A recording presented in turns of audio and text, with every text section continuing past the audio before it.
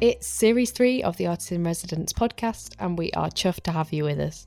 Last series, we spoke to the likes of It's Nice That's senior editor, the co-founder of Inner City Swim Club Swimdome Crew, and the filmmaker behind the remake of Christina Aguilera's iconic Beautiful music video about what it meant to them to use creativity for good, as well as to share real examples of how people are acting on those good ideas and turning them into action. My name is Isabel Wilkinson, and I started this project as a way to personally answer some big questions I had about creativity, problem-solving, art, and who creative opportunities are available to. My goal is to bring people together to share their ideas and work together to drive forward solutions to the big issues affecting people and the planet. When it comes to the hardest questions, consider this your invitation to join the table and create answers, because together we can all be artists in residence. Ciaran Thapar is a writer, an author, and youth worker who brings all of those things together to create change and leave things better than he found them.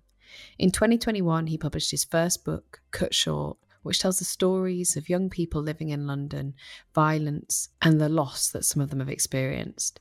Most recently, he's launched a Substack called All City, which he describes as a solution to the frustrations he's been feeling as a highly experienced and accomplished freelance writer.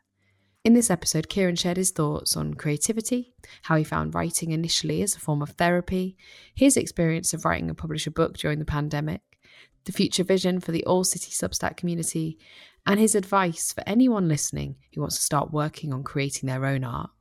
If you enjoy this one, do pick up a copy of Cut Short and let us know how you find it. Cheers. So my name is Ciaran Thapar. I'm a youth worker and an author, and I do those things, I guess, kind of in equal measure, I would say, and have done for several years. I guess more broadly, I've been a writer, but since my books come out, I get to call myself an author, which is nice.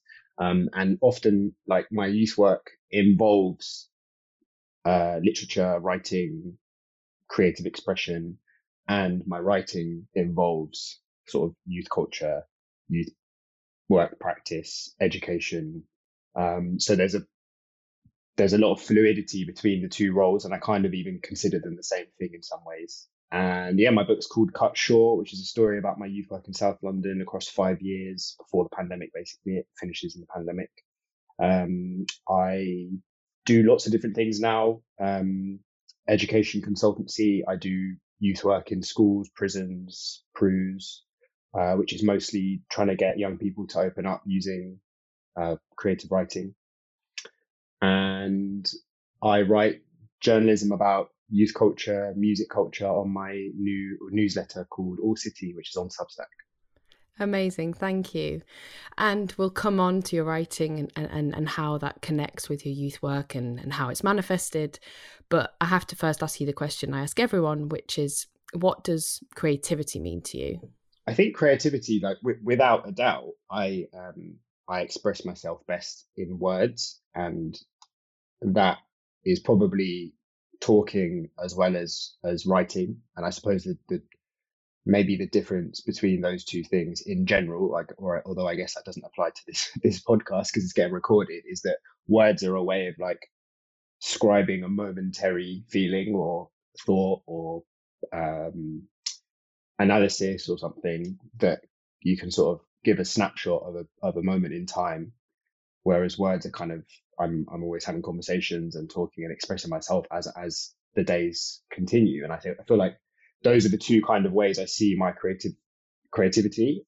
I like to think I take good pictures, but I'm not probably a very good photographer. I'm not a painter. I don't make music, but yeah, words and writing are the way that I kind of express myself. So creativity in terms of the medium means that, and I guess it's worth maybe just exploring the word itself, which is that I see my writing as in my creativity as my way of kind of making sense of reality. I think it helps me to remember things. It helps me to create distance from experiences that I've had so I can make sense of them. And it helps me to communicate and connect with people. So there's just so much potential in creativity in general.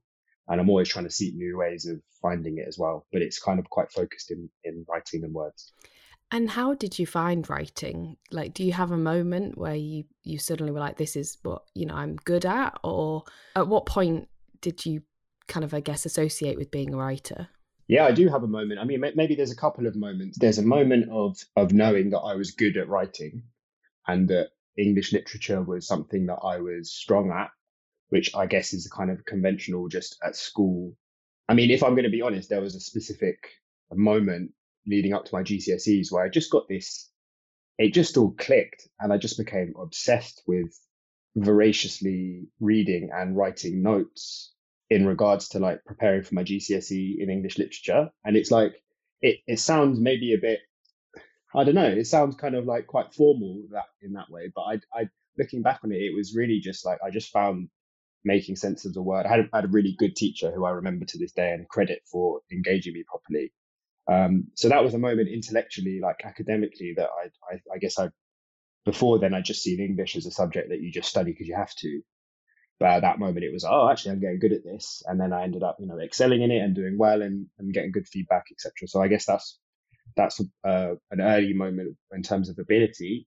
In terms of a bit more like just life, at university, during my second year at university, I went to the University of Bristol and I had a really fun time, but also, like a lot of people do at university, struggled with my mental health, overindulged, felt quite lost. There was various things going on in my life and family and stuff. So I retook my year, and at the moment, I decided to retake my year, which I felt a lot of shame about.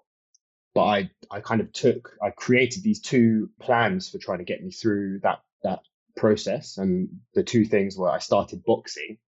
So I was really into fitness and stuff already, but I started boxing and that was a whole journey that I went on, which was really good.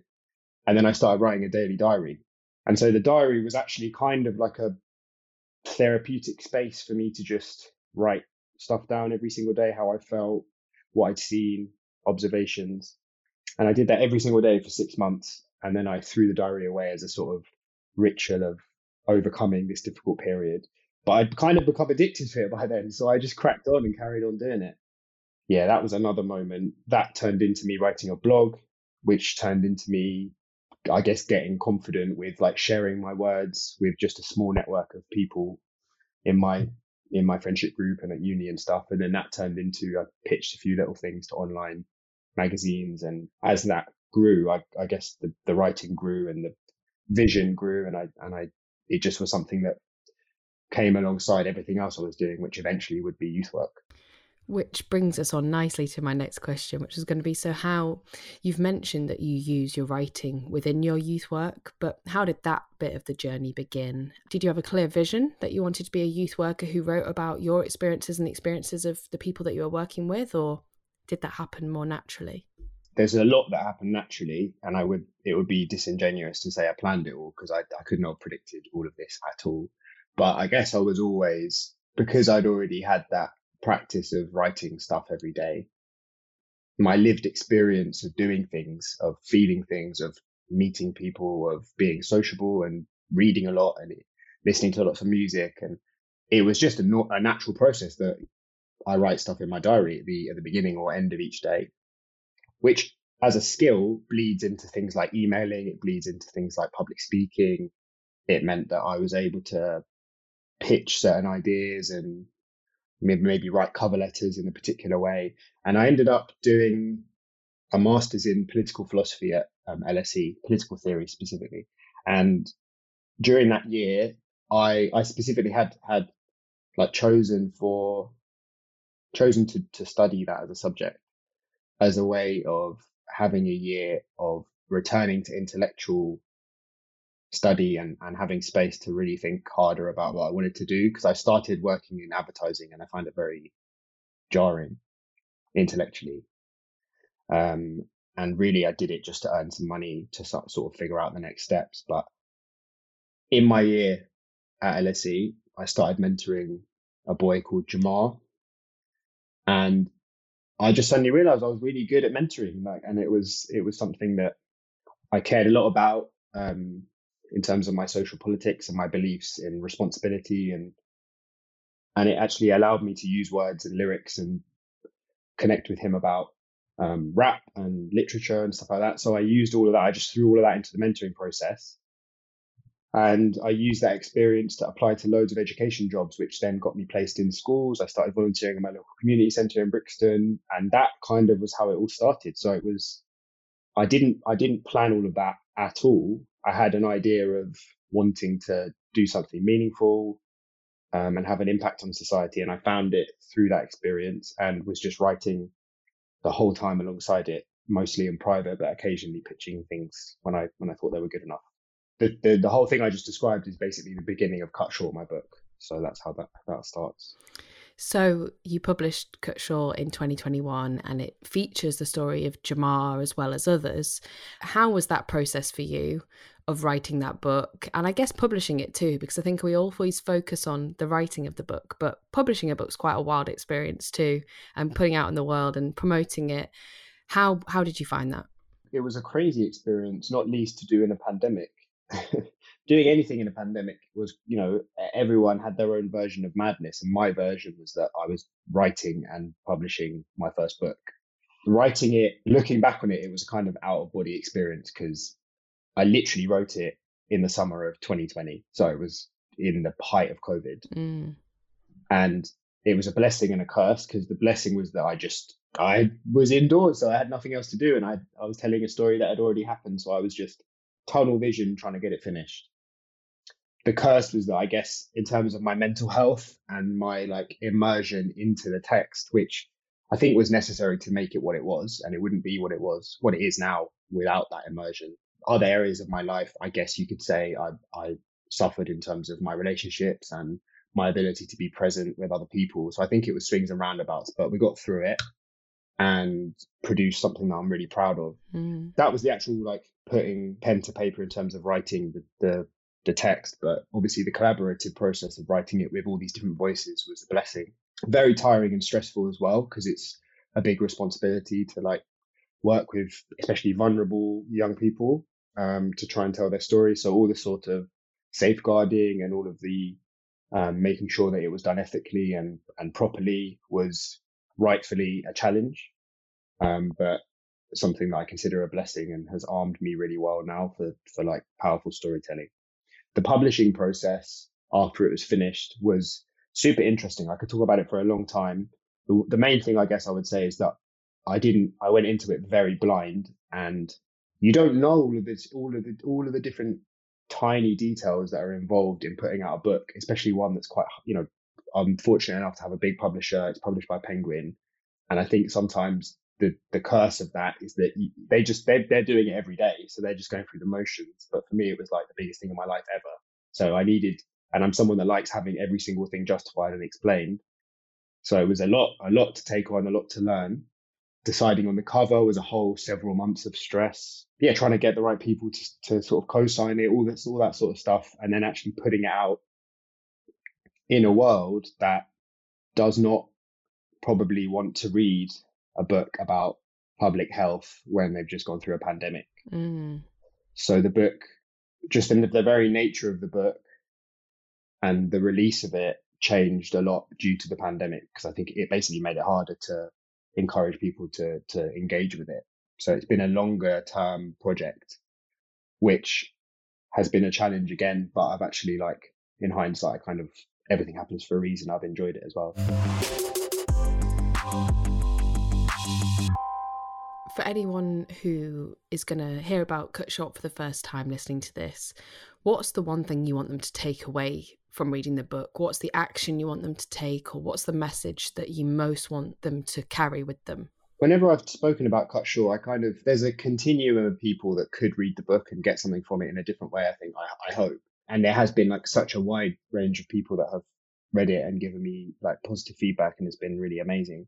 But I always talk about like two ends of a spectrum, two camps that I think are kind of extra special, or I wrote it with them consciously in mind. And one end of the spectrum is for teenagers and young people who feel represented by the world that it presents, a world that is for many hidden and not voiced in mainstream literature.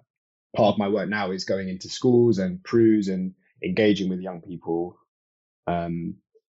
so that I can actually show them the book, talk to them about it, maybe read a bit with them, see what they think and how they respond. And I increasingly there are more youth workers and teachers who are doing a similar thing, which is like a beautiful process to see, because it becomes a resource. The book becomes a resource for young people. So I hope that it's finding resonance amongst, like the cohort that it talks about basically, and it engages with. So like 14, 15 year olds to people in their early 20s. That's the first camp. And then the second camp is essentially people that feel motivated to try and make change in their own life that benefits society, even if it's just starting to volunteer or mentor or just changing a little habit that they have to try and give themselves to a social action. Because obviously part of the motivation of writing my story is that just by signing up to mentor Jamar, that has basically created this whole world of opportunity for me and him. And it's been a collaboration ever since. And I hope that there are adults that find their own version of doing that off the back of reading the book. So there's lots of different things in between those two camps, but yeah, they're two ends of the spectrum. I think that I hope we'll get something from it. And you recently launched a Substack. So it's called All City, and you describe it as like the diary of a youth worker from the pen of an author. So tell us about why you launched All City and the kind of work that you are going to showcase there. It's crazy hearing you say that back to me, because this is the first time I've been interviewed about it. So props to you for asking me about it. Thank you. One of the big realizations, epiphanies, frustrations, transition periods that you could say I've reached in my writing career is that I'm frankly sick of pitching, getting rejected, having my work chopped up by editors who don't understand it, who underpay me for the work I'm putting into it, who don't listen, who change their mind.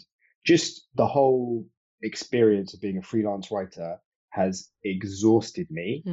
It's given me a lot of tools and it's given me a lot of great experience. And I've actually developed a lot of very positive relationships with editors, with other writers, etc. So I'm grateful and I've learned a lot along the way. But I've just got to a stage now in terms of my age, my career stage. I've written a book and I'm an author now. So I understand how to tell long form stories and to really go deep into these things. And I know what my worth is. So at the end of 2022, I just sort of stopped and reflected, because I had this particularly like stressful experience writing a piece. And I was like, you know what, I'm not doing this again. I need, and it was by complete coincidence, I guess these things happen for a reason. I got introduced to someone at Substack who basically just like, it was put on my radar. I'd obviously already knew about Substack, but it was the actual like mechanism that they're trying to achieve is super interesting and kind of basically responds to the exact problem I've reached, which is that I've got a lot to say. I want to own my words. I've got an audience, but I don't have a central place for them to find my work. So it was all those things coming together really. And I started planning it and launched it at the beginning of this year, and it's going really well. The next piece is this. I basically put out a new story about youth culture, city life and social change. Anything in between those issues really. But I guess you could say the stuff I've explored so far is like the intersections of music and criminal justice, because those are kind of areas of specialism that I'm working on at the moment.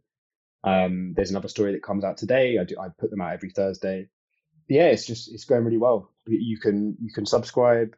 There's an option to pay for your subscription if you want to sort of help me to try and get it off the ground sustainably. But people can get the stories for free every Thursday if they sign up for free.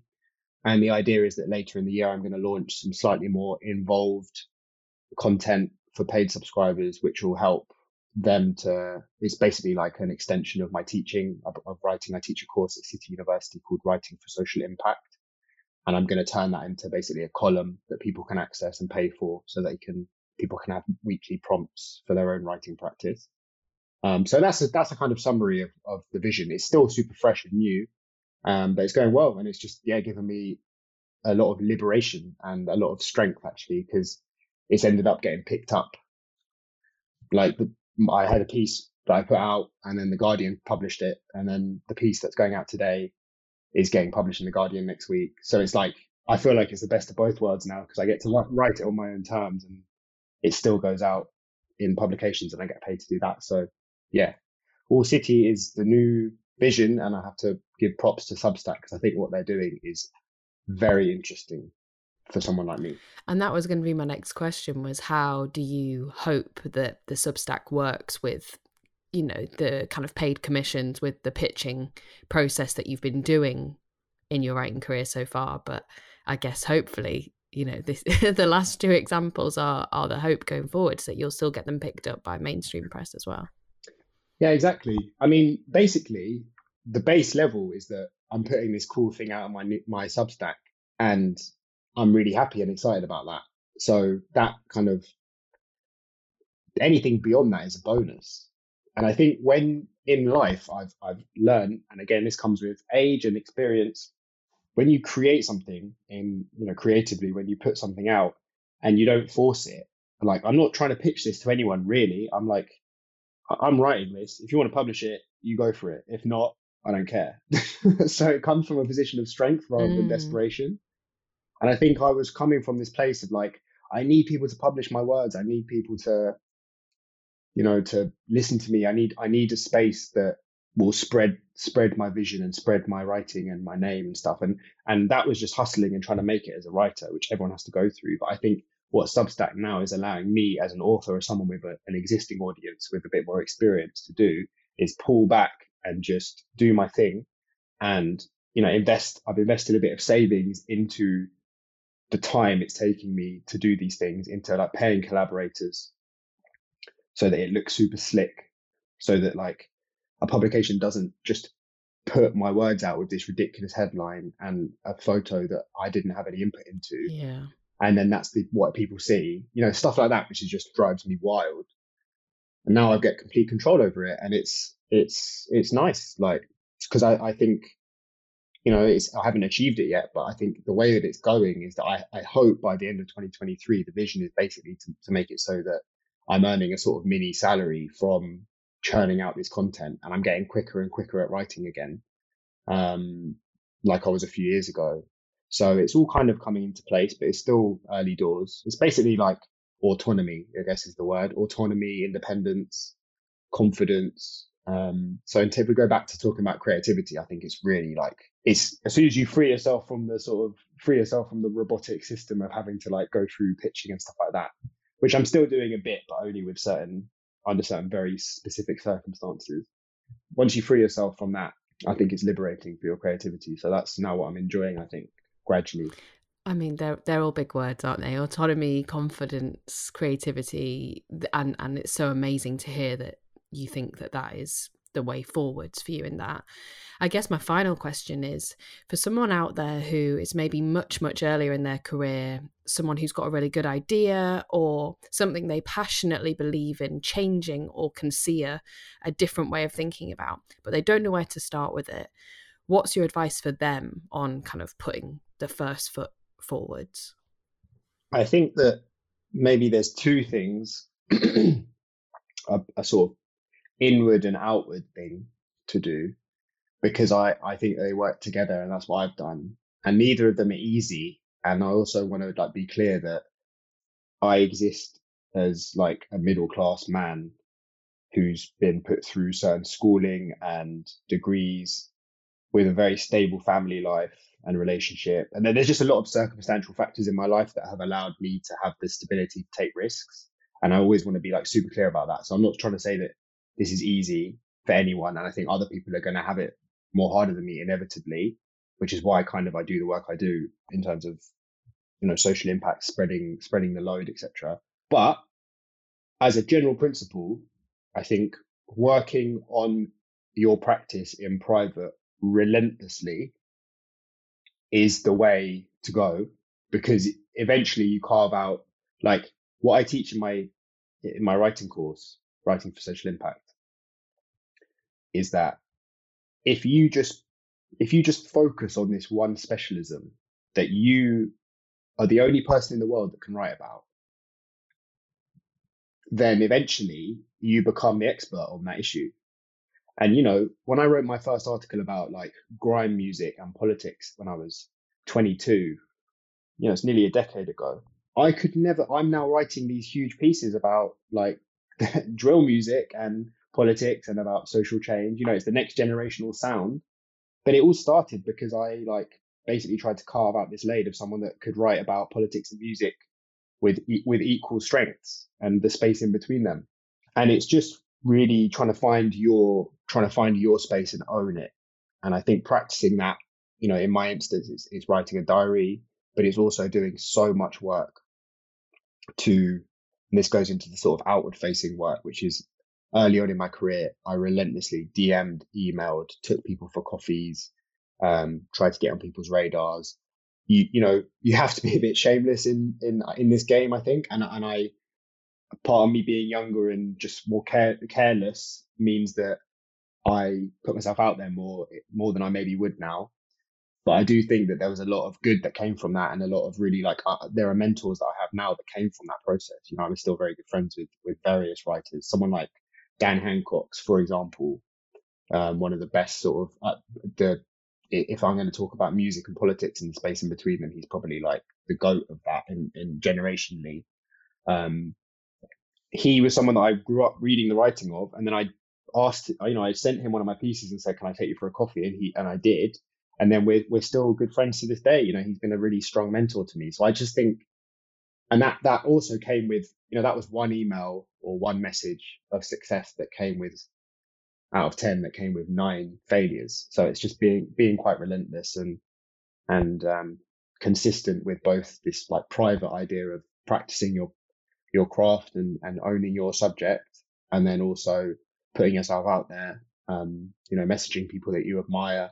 You might get rejected or ignored, but that's just part of the process and it's not personal. I think giving up is the only way you can not achieve. So I don't give up, basically. I really appreciate both sides of that, because I guess I think we always get this advice that's, work at your craft, work at your craft.